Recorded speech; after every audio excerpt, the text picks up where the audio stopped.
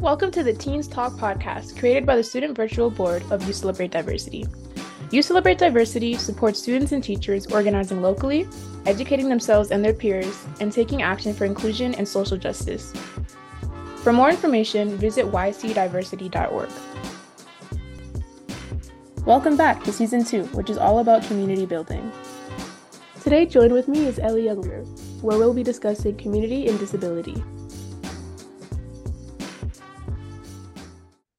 Hi, and welcome back to another episode of Teens Talk. This season is about community building. Community is the backbone of culture. The right community provides you with much needed love and support.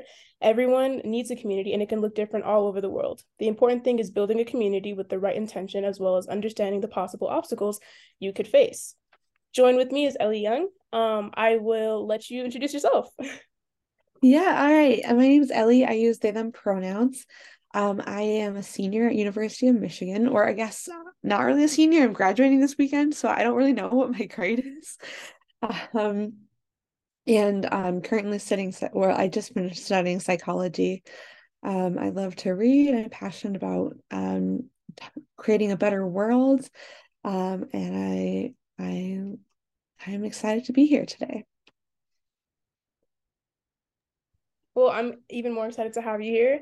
Um, Of course, no, I've heard a lot about, some of the things you're passionate about, like you said. I wanted to kind of start just with asking, what are some of the, I guess, I don't want to just say clubs, programs, or organizations, but like what are some kind of groups maybe or communities you're a part of that kind of advocate or work towards some of the things that you're passionate about? Yeah, so some of the things I'm a part of, a big one is I work at the Office of Student Conflict Resolution at my school, which is really one of the coolest things I've done. Being able to work, we work with people, faculty, students, anyone who comes into the office who has a conflict. We help them use different conflict mediation skills using restorative justice techniques to solve their conflict.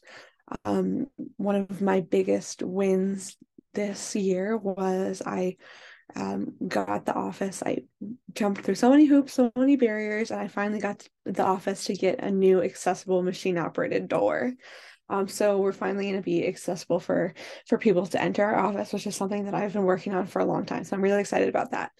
I'm also part of our school's um, sexual assault awareness prevention and awareness center, our bystander intervention section of that, where I like basically give workshops to different groups of people in bystander intervention. And then I've been a part of some other clubs here and there. I've been HR director on a club I did for fun. I've participated in the Spectrum Center events, which is for LGBTQ groups, and I've participated in some different like support groups that have helped me build community. Well, that's insanely impressive and amazing. Thank you for sharing that and congratulations on all of that. A lot of big Thank you. course, a lot of big things there. I noticed you mentioned you said an accessible door, right? Yes. Okay, yeah, actually, this episode's really mostly about disability, obstacles, services, just disabilities in general, that people maybe not be able to see or even know about. And, we're gonna get into all of that, but I just wanted to Mhm. know, like, thinking that that's an obstacle, what made you first feel inclined to make this accessible, more accessible? Like, how did you know Yeah. this was an issue? So I had a person on my staff who was like, talking about like accessibility in the office, and I was like, yeah, is the office fully accessible? Like I know we talk about using accessible language, like we have presentations all the time on how to use accessible language. I gave a presentation, like my summer project last summer was on disability justice versus disability rights. And I gave a presentation on how we can incorporate disability justice and disability rights into our office. Um, so like I know we talk about it in our office, but we've never like talked about whether our office is accessible. And I'm like, this is something that I should have known before, but like, is it? And my one of my coworkers was like, I'm gonna look into it. So we started this project. It initially started with them like getting the door measured, and then they passed it off to me. And so the door was measured so it like fits. We know it fits the wheelchair, but ultimately we realize like when you're coming to an office to solve a conflict, like it's a conflict resolution office, you shouldn't meet another conflict when you come to the front door. So we were like, we have to make this successful. Part of it is I was reading a book, Year of the Tiger by Alice Wong, who's a really well-known disability activist. And she was talking about how one of the things that she considers every time she walks or she goes outside is like when she leaves her house, will the place she's going to like have a door open? Will they have a machine operated door? Will someone hold the door for her so that she can get through on her wheelchair? So when I read her book, I started thinking about like, oh my gosh, like our office, we don't always have the door open. We need to make sure people can get through. And that's why I work to make the door accessible. Thank you. I would love that you also saw that, yourself being like, this is a, place for people to come to, Right. figure out problems, and then they have another. I love that you mentioned that, because I Yeah. actually, now, of course, I recognize this is, nowhere near having a long-term disability, or, it was just for a Uh-huh. little bit, like just recently I broke my foot, right? And I Right. couldn't walk for a few months, and, my campus is unfortunately very inaccessible. So I was just like walking upstairs in crutches, like it Yeah. was just insane. And Yeah. I just saw, I realized, I was like, wait a minute, this is the first time I actually realized like I don't really see any disabled people around here. Like I realized, I was like, wow, like I have so much privilege, I don't even notice that. Like I didn't Yeah, realize how, exactly. right, like I didn't realize how hard it was to even, get around until I broke my foot. And so, that's what really got me, really interested in learning about this and trying to connect with someone that might, have way more to offer, since I'm just now learning about it. But yeah, one of the things you talked about was, you said disability justice versus disability rights. Can you talk more about that? Yeah. So obviously I'm not an expert. I have taken classes on it and I've read about it a lot and I'm very passionate about it. But basically disability rights is fighting for like rights like the ADA, accessibility, that sort of thing. And disability justice is fighting for liberation of disabled bodies. And it's fighting for liberation of every body mind, which is like the body and the mind as an interconnected um, experience, and it's fighting for everybody in general. So the movement of disability justice was created by, and I am blanking on their names, but it was created by queer, trans people of color who are disabled, and they want that movement to continue to be led by people who are people of color, are queer and trans, are disabled. They don't want it to be like co-opted like disability rights has been by a lot of cishet able-bodied men or cishet disabled men. So it's sort of a movement that like it has 10 tenets or 10 principles that say things like what we're fighting for with disability justice, such as like um, basically the principles that you don't leave anybody behind. It understands that like we have to fight outside of capitalism. Everybody is worthy, sort of things like that. And that's what disability justice is. And that's why I really respect disability justice. Yeah, I actually, never really heard about that distinction until just now. So Yeah, I love that you brought that up, because that, I think, is with a lot of movements in general, just how often so many different movements get co-opted by privileged people, or at least the privilege of exactly. those groups. Yes. And, it Yeah. creates, even a smaller space for the other ones trying to join. I like that you brought that up. And I also remember you brought up, just you said body and mind, and that actually started to make me think there are a lot of disabilities that are almost like just not visual or silent, like people don't know somebody's disabled. So I wanted to actually talk about that, because I know there's disabilities, physical disabilities, where you can't, you're not able-bodied, you can't physically Mhm. walk or do certain things. But then there's also, of course, mental disabilities. And I know a lot of people focus on the more common things like depression and anxiety, but I also know there are a lot of different kinds. So I was wondering, have you ever, kind of seen, I guess my question is, when it comes to the silent disabilities that people don't really Mhm. see, off jump, have you noticed that there might be more of a community there or less of a community, or do people feel, comfortable enough to talk about that, or have you seen other ways that people with silent, disabilities are just aren't able to really find community or talk about it? Yeah, I think it's really hard. Like as someone, I've called it invisible disabilities, but I like your term of silent disability too. Um, struggle to find community, and I think it takes a little bit more work. But it also, I want to recognize that as someone who like I have invisible disabilities, like both physical and mental disabilities. I am privileged because I'm a lot less likely to be like harassed on the street or anything. I'm more able passing. But it does make it harder to find communities. One thing that I've found really helpful is support groups. So I've done like a couple different outpatient support groups through therapy for different like mental illnesses and mental health issues that has been really supportive. So I've done ones that are like open to anyone with depression, anxiety. I've done some that are like um, depression, anxiety, and then also like other issues, and that I fit into those categories as well. And then I've done some like support groups for like survivors of sexual assault, where a lot of people there have PTSD, and that creates it's a very difficult environment, but it like creates a good community of support for people. And I think those environments are important to find. Like, and I realize now, like it's hard to find the right support group. Like I joined this one support group that was for LGBTQ plus people with chronic pain, and I was super excited about it, and it was very much not the right fit for me.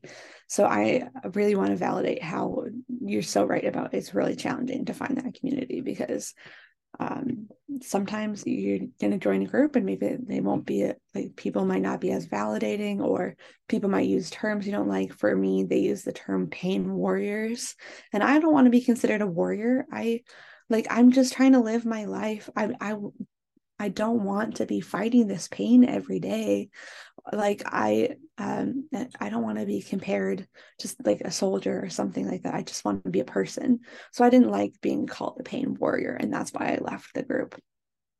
But I think there have been so many great outlets of spaces where disabled people come together. And I'm still looking to build more community as I exit college. But I found a lot of great spaces through support groups.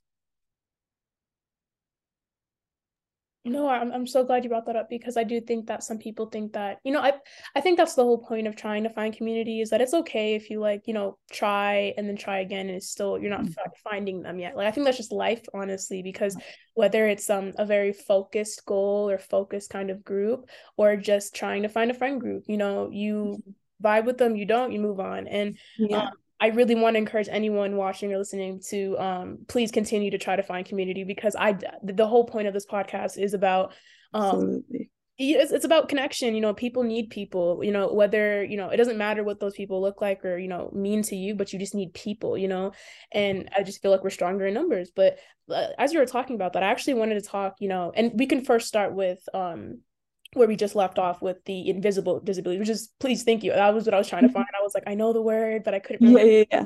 Yeah, but we can start off with the invisible disabilities. But what are some of the most common obstacles you either faced yourself or have seen or have heard be kind of a common obstacle for people with invisible disabilities outside of just support groups and trying to find community? Definitely, I think what we've already covered is a big one, but I think another one is um, people making assumptions about you. So, for instance, it's really hurtful when someone says something like, "You're not disabled. You look like you're not disabled." Well, what does disability look like? You can't assume anyone is disabled or non-disabled because we don't know what disability looks like. Disability doesn't look one way. Um, Additionally, I think it's really one of the big things is when someone takes the elevator instead of the stairs, or when someone sits down on a public transportation or something like that.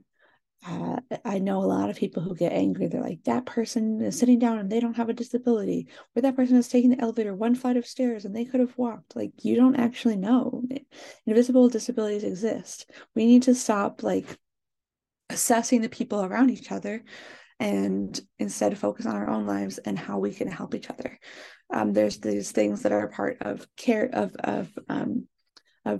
disability justice, which is called care networks, where we basically provide resources for each other and it's sort of like community services, community health, community care.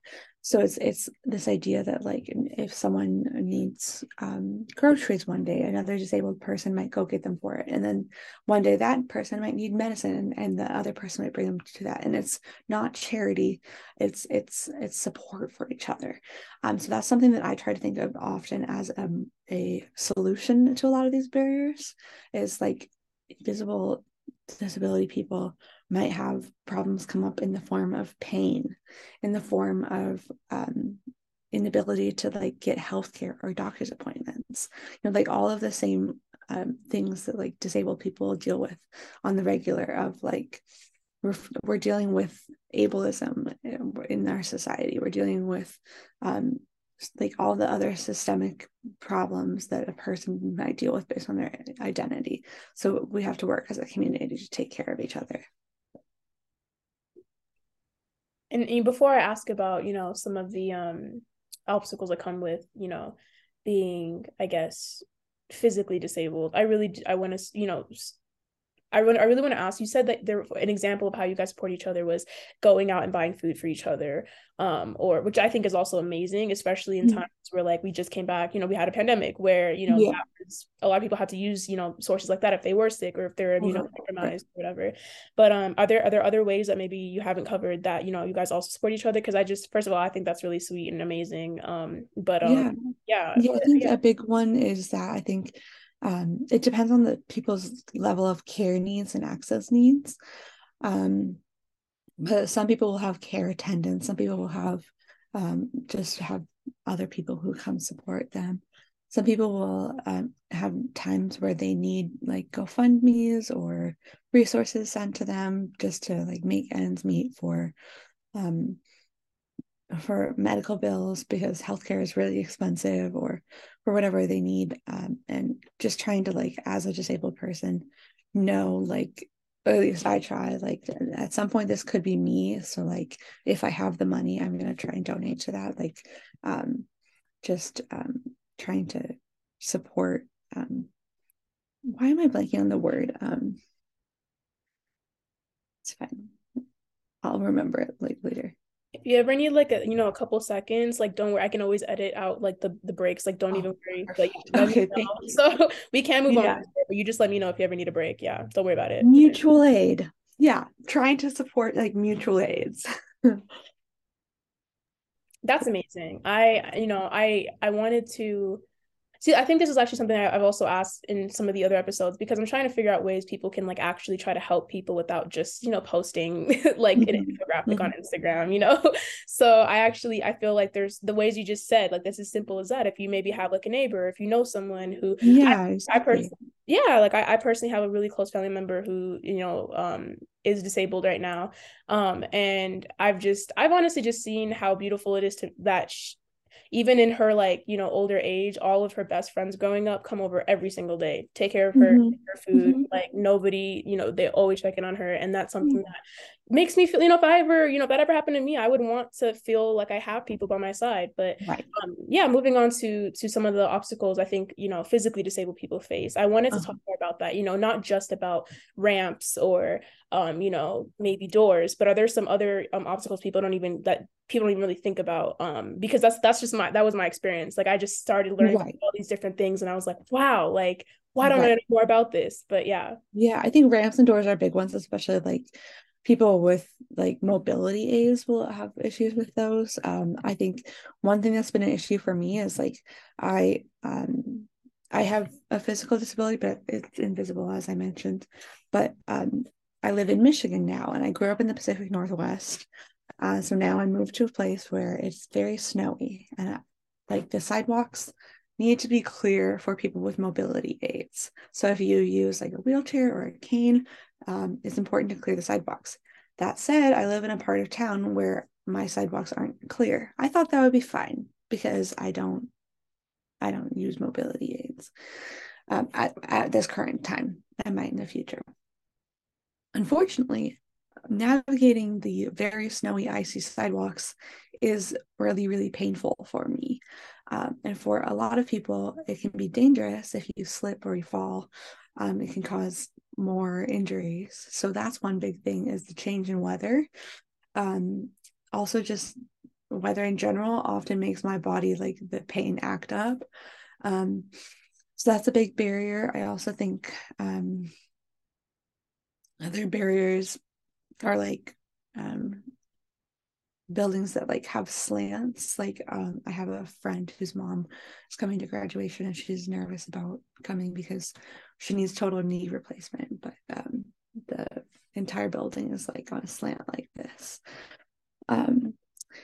And so that, like, walking downhill can be really hard. I think there are a lot of really big barriers out there, a lot of really big obstacles that people face that, like, you the hard thing is that people oftentimes don't really think about these things or have empathy for these things until you experience it, and that's really unfortunate. And I'm really grateful for when people do start to understand, but I wish that people like learned about these things earlier, which is why I'm so grateful I had the opportunity to take a couple disability studies classes in college, and I learned a lot from that. But I think it's really important to like start considering what other people's experiences are.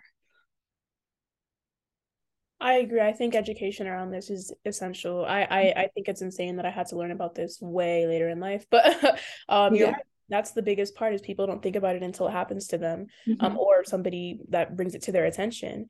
Um, Right. Exactly.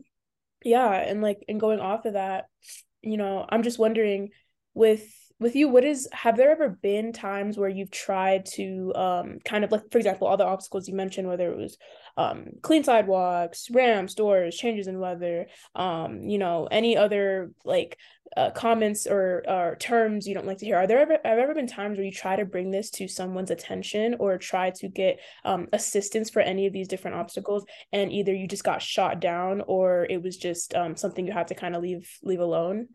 Yeah. Yeah. So I think a big one is like if you've ever gone to a building where there's like this the elevator is closed and then you have to take the stairs, like that's pretty hard, but you can't really do much about it. But one that sticks out to me is, so before I was a psychology student, I was a nursing student, and that I didn't love. I changed for a lot of reasons, but one of them being I experienced what honestly was some ableism from my professors, like a lot of me pointing out ableism in their language, in calling people outdated terms, not people, but like patients, like hypothetical patients, or like reading sections of the textbooks, and rather than like critiquing and being like, we don't use this language anymore, they were just like, this is what we do, that sort of thing, and not really taking from the lived experience of people who have disabilities, which I think is so important. But the main thing that happened is it was like, well, the pandemic is still like sort of ongoing. It was like amidst the like like when we were quarantining. Um, and we still had class in person because this was nursing school. And so they said we're still learning, like, like no one else had class in person, but nurses did, at least at my school, because they wanted us to get hands-on experience. So we had 2 in-person labs, and I am immunocompromised.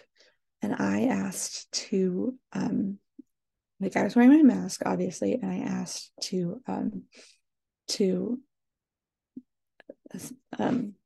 distance from each other, like at least 6 feet.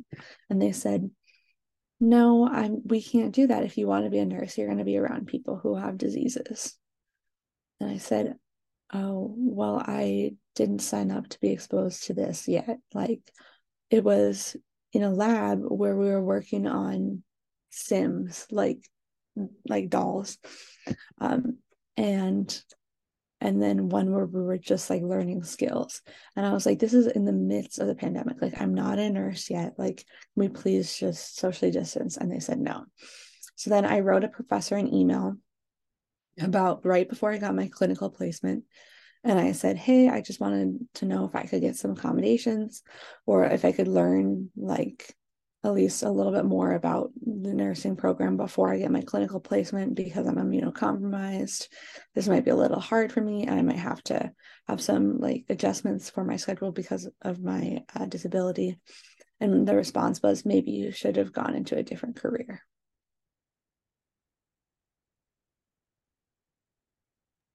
Yeah, all of that was just honestly insane for me to hear, considering you're in nursing and you're literally learning about all the ways to be Yeah. responsible in I guess I'm sorry. I guess I just really didn't expect that. I Yeah, I didn't expect it either. I sobbed so hard. I eventually left nursing, and I am happy I did because I think my dream ultimately changed, and I'm a lot happier now. I want to be involved in community organizing. Like I'm using psychology to do more like social justice things, whereas like in nursing, I wanted to change the system. Like I wanted to change the like healthcare system, but it's really hard to change the healthcare system from inside the system. So now I want to be able to like what I'm doing now is like working outside of the system. No, I'm so sorry you had to go through that. I'm so sorry. Thank I you. truly, I really don't understand how. I think honestly, and I've had this conversation with a lot of different people. I really just don't. I don't think people understand just how hard it is to be a nurse. Like it is so Yeah. hard. Like you have to know just as much information, but do pretty much all the work. And so it's just, and then on top of that, you're treated terribly. Yeah. Nobody really, checks or looks out for you, especially if you're trying Right. to, and then on top of that, I just think it's insane that in the height, of course, we're still in the pandemic, but in the height of it, where Yeah. people, especially as someone who's immunocompromised, how they could just dismiss that, considering Right. but it's a very dangerous, Yeah. situation to be in. So I'm just genuinely surprised by that. But no, that's something I totally agree. I think when you talked about trying to change the system from inside, that's why I'm also in psychology actually too. But Yes. yeah, Nice. that was the biggest reason I didn't want to go into like politics or other things, just because I Right. wanted to just be able to safely say what I want to say without having to worry about my Exactly. job. Exactly. Exactly. So I Yeah. love that you brought that up because that is so real. I don't think people think about that enough. Yeah. But yeah, so having to make that decision. I know you said that you were sobbing, but how were you able to even finally be able to just say, okay, like I'm just gonna have to move on and like find something else that might might like just pursue other interests of mine. How were you able to come to that conclusion? I ended up like having to get like professional mental health treatment. Like I ended up in the hospital because it was like kind of a mental breakdown. But when I came out, I was like, doing really intense therapy with my therapist, and I was like, I'm miserable. I'm ready for a change. I think I need to change majors. And it was like 2 or 3 weeks into the second semester of sophomore year. And so I was like, it's too late. I can't do it. And they were like, no, you have to do this. Like if you want to do it, you got to do it now. So met with some really nice advisors, and I got it changed, and I didn't look back. No, if anyone's listening to this, I also like want to second that. You need like my siblings I have a brother that changes major a bunch of times and Mhm. I could not imagine him in the first major at all. So Yes, yeah, it's just something you got to go through, but I'm glad you came to that conclusion and I'm so happy, to hear that, because I feel like that's also the biggest fear for people is they don't know how they're going to bounce back from like, exactly. one version of themselves kind of Yeah, away. So yeah. yeah. But no, going like continuing, off of that, I wanted to ask, like, when you were talking about these things and kind of change and just some of the feedback you've gotten, and some ways that you were, I guess, kind of like, what's the word? Just ignored or just not taken seriously. What are some ways on a more positive aspect, maybe, Yes, that yes. you were able to what's it called, that you were able to get the help you needed, people heard you, maybe even some other things started to change in reaction to that, like what are some good things that happened from your advocacy or from you just kind of talking about how you feel? I think like it's been really good to be able to like share my feelings and my experiences because I've been able to hear other people's feelings and experiences. And I think especially in the Midwest where I don't know if this is a common thing, but it seems like in the Midwest, like people are raised very polite and maybe are a little uncomfortable with talking about emotions and feelings and hard things. And I'm not from the Midwest, and I'm like, let's talk about it. Um, And so I think my experiences led to a lot of really hard but really important conversations. And then also I I've had a lot of really hard stuff happen to me, like medically wise. And each time I learn a little bit more about myself and a little bit more about what matters to me. And while it sucks and I'm angry, um, I think I learn more about how to advocate for myself. And then there's always the plus side, which I think is really good, of when you find someone who has a similar experience with you. So like recently I've been encountering, I guess in the past couple years of college, like encountering friends of friends or new friends or just random people and finding out that they have conditions that are similar to yours, and then being able to talk to them about that and being like, oh my gosh, I tried this medication when I was 10. And they're like, I tried that medication when I was 9. Wasn't it painful? That sort of thing. Or like having people who just went through diagnosis, and you can use your experiences that you already know to assist someone who's in the process of just the beginning stages of their diagnosis. I think that is what I have used as like, that is more of my positive side of this, is being able to be there for the relationships and be there for the people and making friends. Like just last week, I was hanging out at it was my friend's birthday, and one of her friends came up and she mentioned that she didn't want to come out because of some like autoimmune condition. And it turned out that we had the same autoimmune disease. And I was like, see it like this, it's just like it's cool to have that understanding where we could meet each other. We didn't know much about each other, but we understood like where we were coming from, and that's pretty cool. No, I love to hear that. That's exactly, even me. I still have a hard time talking about, my mental illness, of being, Mm-hmm. talking about depression, anxiety, whatever. It's hard because, I just grew up in we talked about mental health in a different episode, but, like you said, like connecting with people is great because personally I grew up in an area where you don't talk Yeah, about that, like yeah, very stigmatized, very much, you need to trust in God and you can't be talking about, anything else because it seems like you don't trust God. So it's just, now I feel like I'm in this kind of day and age, I feel like people are starting to be more comfortable with it. It's starting right. to become a little more normalized. People just kind Mhm. of are like, especially in college when you're talking with other Mhm. students who are just like, "Oh, I'm depressed or I'm anxious, I don't care," or whatever. It feels good because I don't, you don't feel like you're the odd one out or that you have a Exactly. problem that is just you or that you should feel Yeah, guilty about. So I love that you brought that up. And that's why community is so important. So you can just feel, it's so important. Yeah, yes, just feel normal. And when I say normal, it doesn't even mean like there's no real definition of normal. It's whatever it means for you. So to just feel normal with other people, be like, this yeah, is fine. Like this is okay. yes, exactly. Yeah, I love that. I actually wanted to ask more about, some things people can do to support, disabled people or movements or um Hmm. uh just kind of actions or legislations even. What are some things that people, everyday people can do? Because if we're being realistic, not everyone wants to join, a whole group or wants to, fight the good fight or whatever. And so, Absolutely. Yeah, right. yeah, I And totally understand. exactly. And at the same time, though, sometimes posting can only do so much. So what do you think are some, realistic or, even tangible ways people can help make a difference in this specific area? I think definitely one big thing, like people are on social media all the time. And if your feed is all non-disabled people, that's a problem. Like you should be following disabled activists.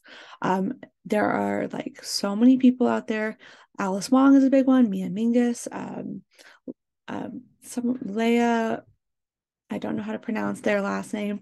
There are a lot of people out there who are like really wonderful activists who you should be following, um just like so that you it's important to hear disabled voices. Just like in any conversation, we shouldn't be centering the voices of people who aren't affected by the problem.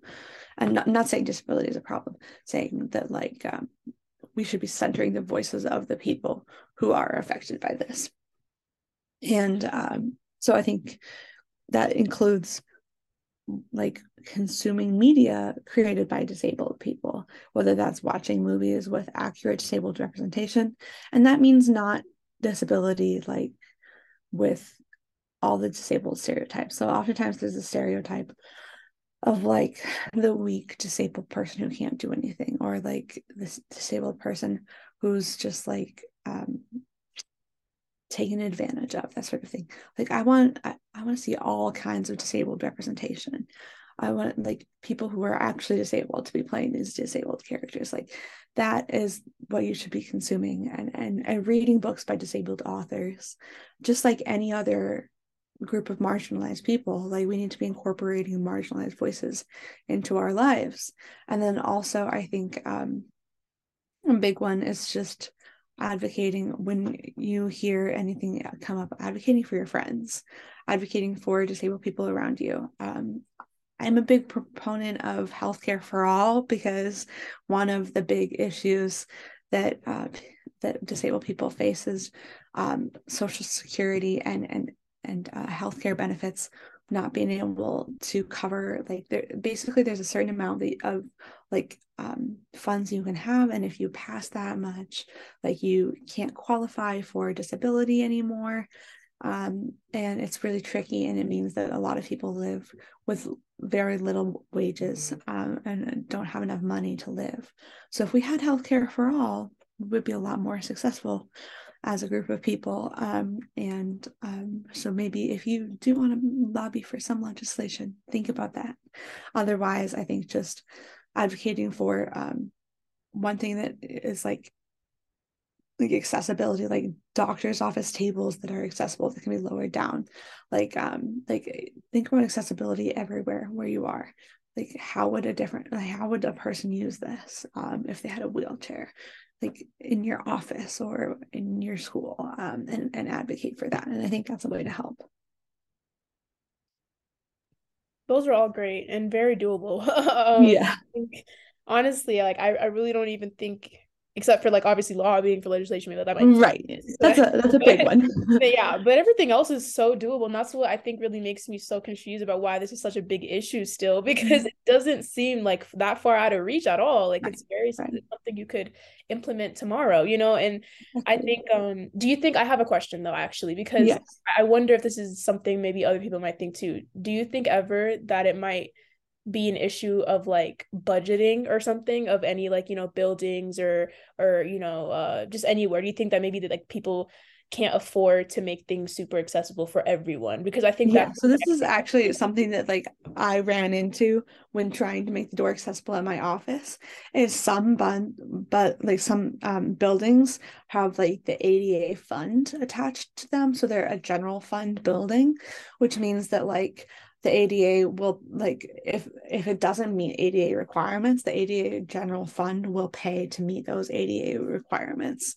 And some buildings, like um, if you don't have the ADA general fund attached to that building, then you will have to go to other like avenues to try and get that money to pay to make it accessible.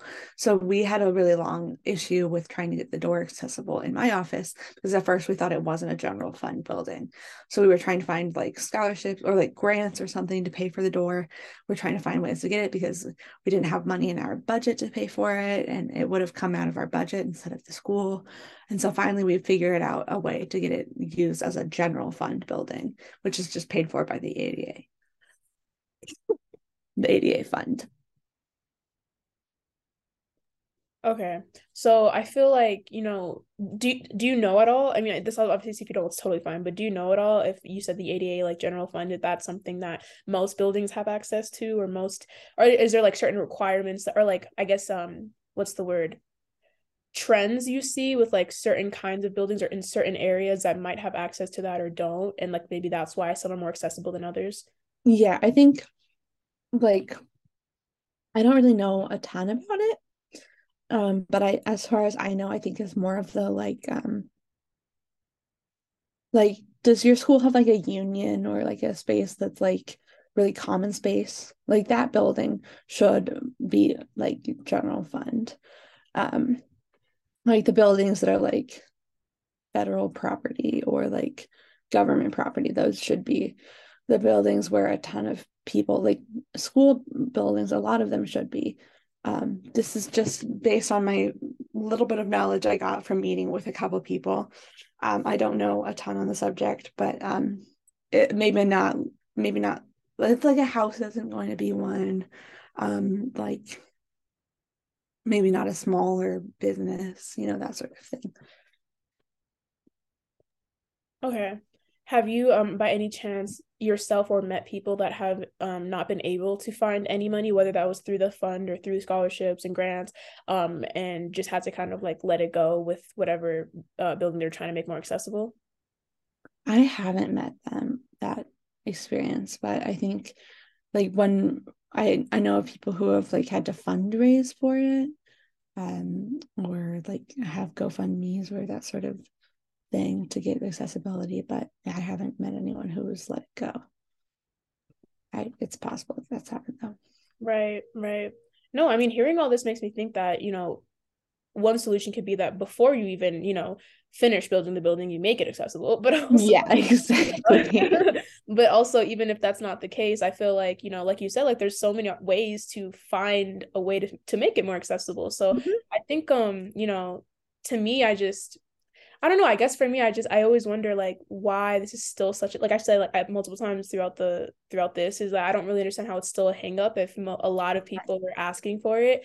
Have in your experience, have you also kind of like, what are, I guess for me, leaving like all the, specific and, like financial and, political or social issues aside, Mhm. what are some like, I guess, more, well, not just social issues, but what are some ways, or some, sorry, give me, I'm gonna have to edit this part out too, because sometimes I get terrified. But when you're with other people who are disabled, whether that's an invisible disability or not, what are just some more like, I guess, less, God, I need to word this right. Maybe what are some issues you face that aren't specifically due to just your body or to how the assumptions people say about assumptions people make about you, or the like physical limitations you have? What are Right. some things, I guess, within your own community, besides just having the difference between like the justice and rights, where you have the cis het men kind of Mhm. controlling this, and then you want to have more POC, et cetera, diversity. What are some other issues you find within your own community that you would like to be brought up or have more attention and awareness to? Because I think that's something I've noticed within social movements, is because you want to come as a strong, like collective group of people or a strong front, it's kind of scary to talk about the issues within that group. I know, like Mhm. for me personally, if like let's say I'm just talking about, being black, sometimes a lot of people don't want to start talking about issues with being black and LGBTQ plus, or being black Right. and, because then it would take attention away from trying to fight for black liberation, and we don't Mhm. afford that, you know what I mean? So do you ever like face that at all? Do you think that that's Oh, something? I think, yeah, I totally resonate with that. I think, like, obviously, there's a lot of issues with like assumptions made about people being like disabled, meaning certain things, or there's issues with healthcare, there's issues with structures, there's all those issues that you mentioned. But then, as far as what you're asking about, like within the group, I think a, a lot of times what I've noticed is there are people who like might be disabled in some way and think this is just an observation. I'm not saying everyone does this, but might think that that gives them an excuse to be maybe a little problematic in another way. They're like, I can't be harmful to this group of people because I'm disabled. And I'm like, well, no, actually, like, if you are white, you are still like you're being racist. Doesn't matter if you're disabled or not. Or like if you are a man and you're disabled, you're still being sexist, even if you're disabled, like that sort of thing. So that still does exist in the disabled community. And I think that's something that is ongoing. But a big thing that is being worked on is fighting for all disabled people. And that's what disability justice does, is remembering that like we're not giving up this fight when just like with his white disabled man. I don't know, I just made up Tom.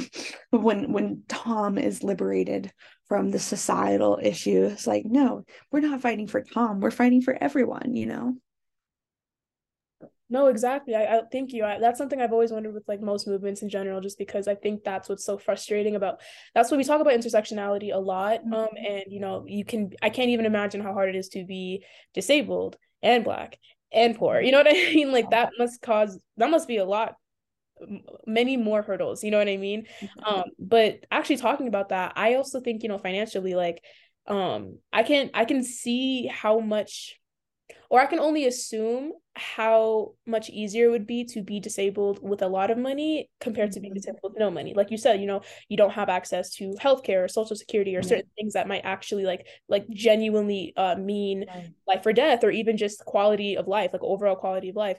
Are there some movements or groups or certain things that you have been a part of, heard of, or hope to join that might actually help with the financial side of, assisting people with disabilities, except instead of just like a GoFundMe, but like actually being able to maybe have certain programs in place to especially thinking about maybe people who are homeless with disabilities, like Mhm. how does that work? How do they get the services they need if they Right. like financially can't afford it?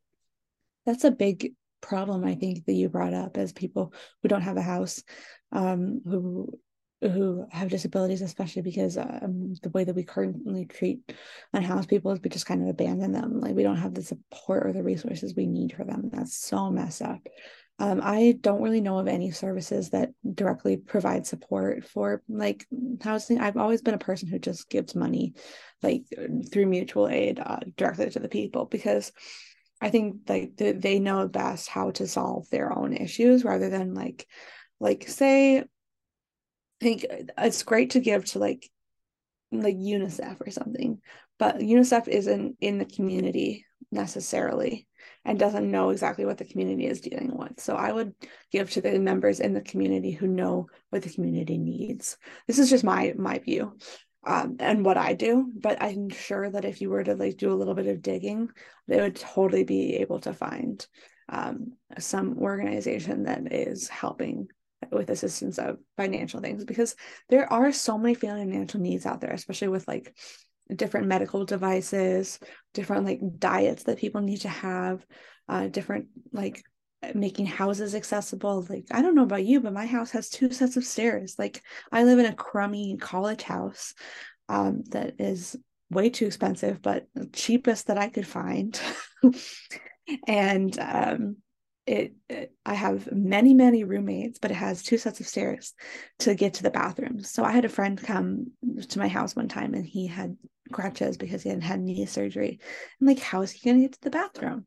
That sort of thing. Like, you have to make your house accessible. So paying for that and paying for all of those things, like, that's a lot of money you're spending.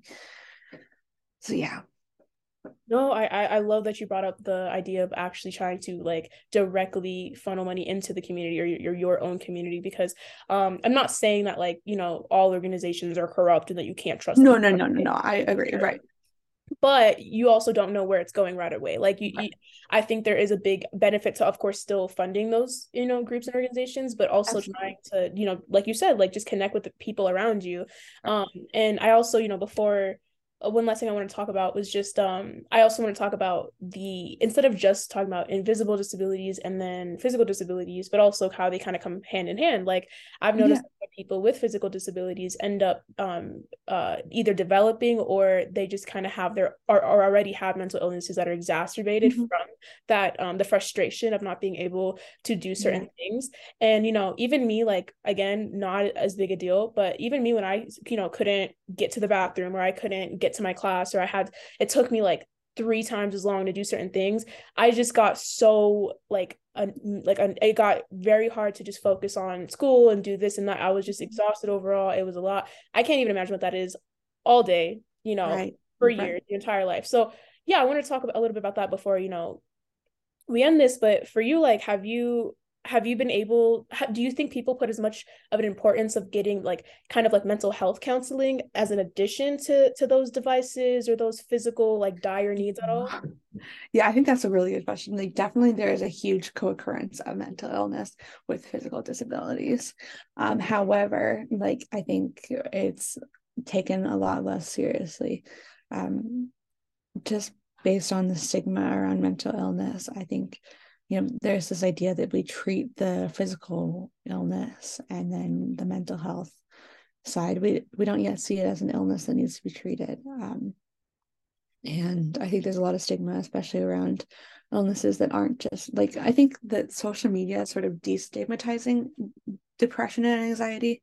But like when I talk about my illnesses I have that are not depression and anxiety, I still get responses of like people who are like, what?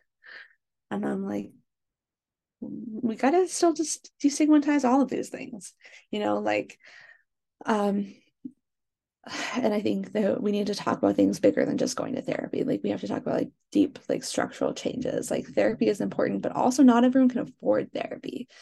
Um, so we have to like really change the whole system, which I know me saying is great, but like, how do we do that?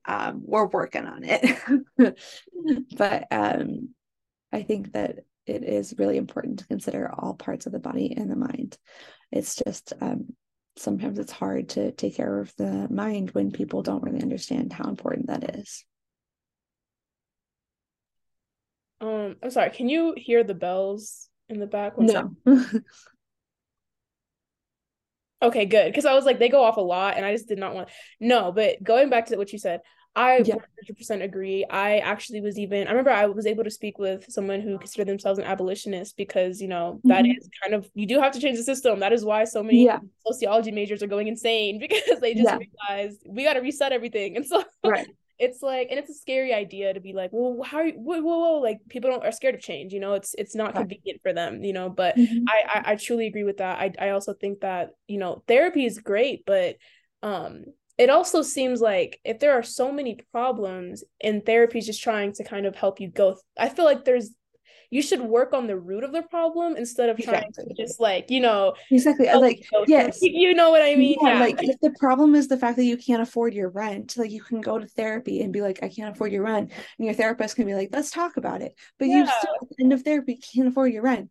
So exactly. instead, what we should do is make like housing more affordable, That's you what know? and we're both in psychology. Of course, we believe, Yeah, therapy, but like it gotta be realistic. Like you can't just that's not right. the answer to everything. So no, I totally agree. Yeah. We are getting around the time. Is there anything that you want to say, you want people to know, or you want people to hear before we end this? I don't know. I think we covered everything. You had a lot of really good questions. Thank you. Thank you so much. I appreciate this so much. I love being able to speak with you. I learned a lot. And this honestly just motivated me more to look into more of the things you're bringing up. I was Yeah, taking notes the entire time. So I really am going to look into all of awesome. that. But thank you so much for even taking the time out Thank to meet you. with me. And, you had a lot of great things to say. And, I wish you luck on everything that you've been Thank you. trying to You work on. too. Thank Yeah. you. But yeah, thanks again. Thank you.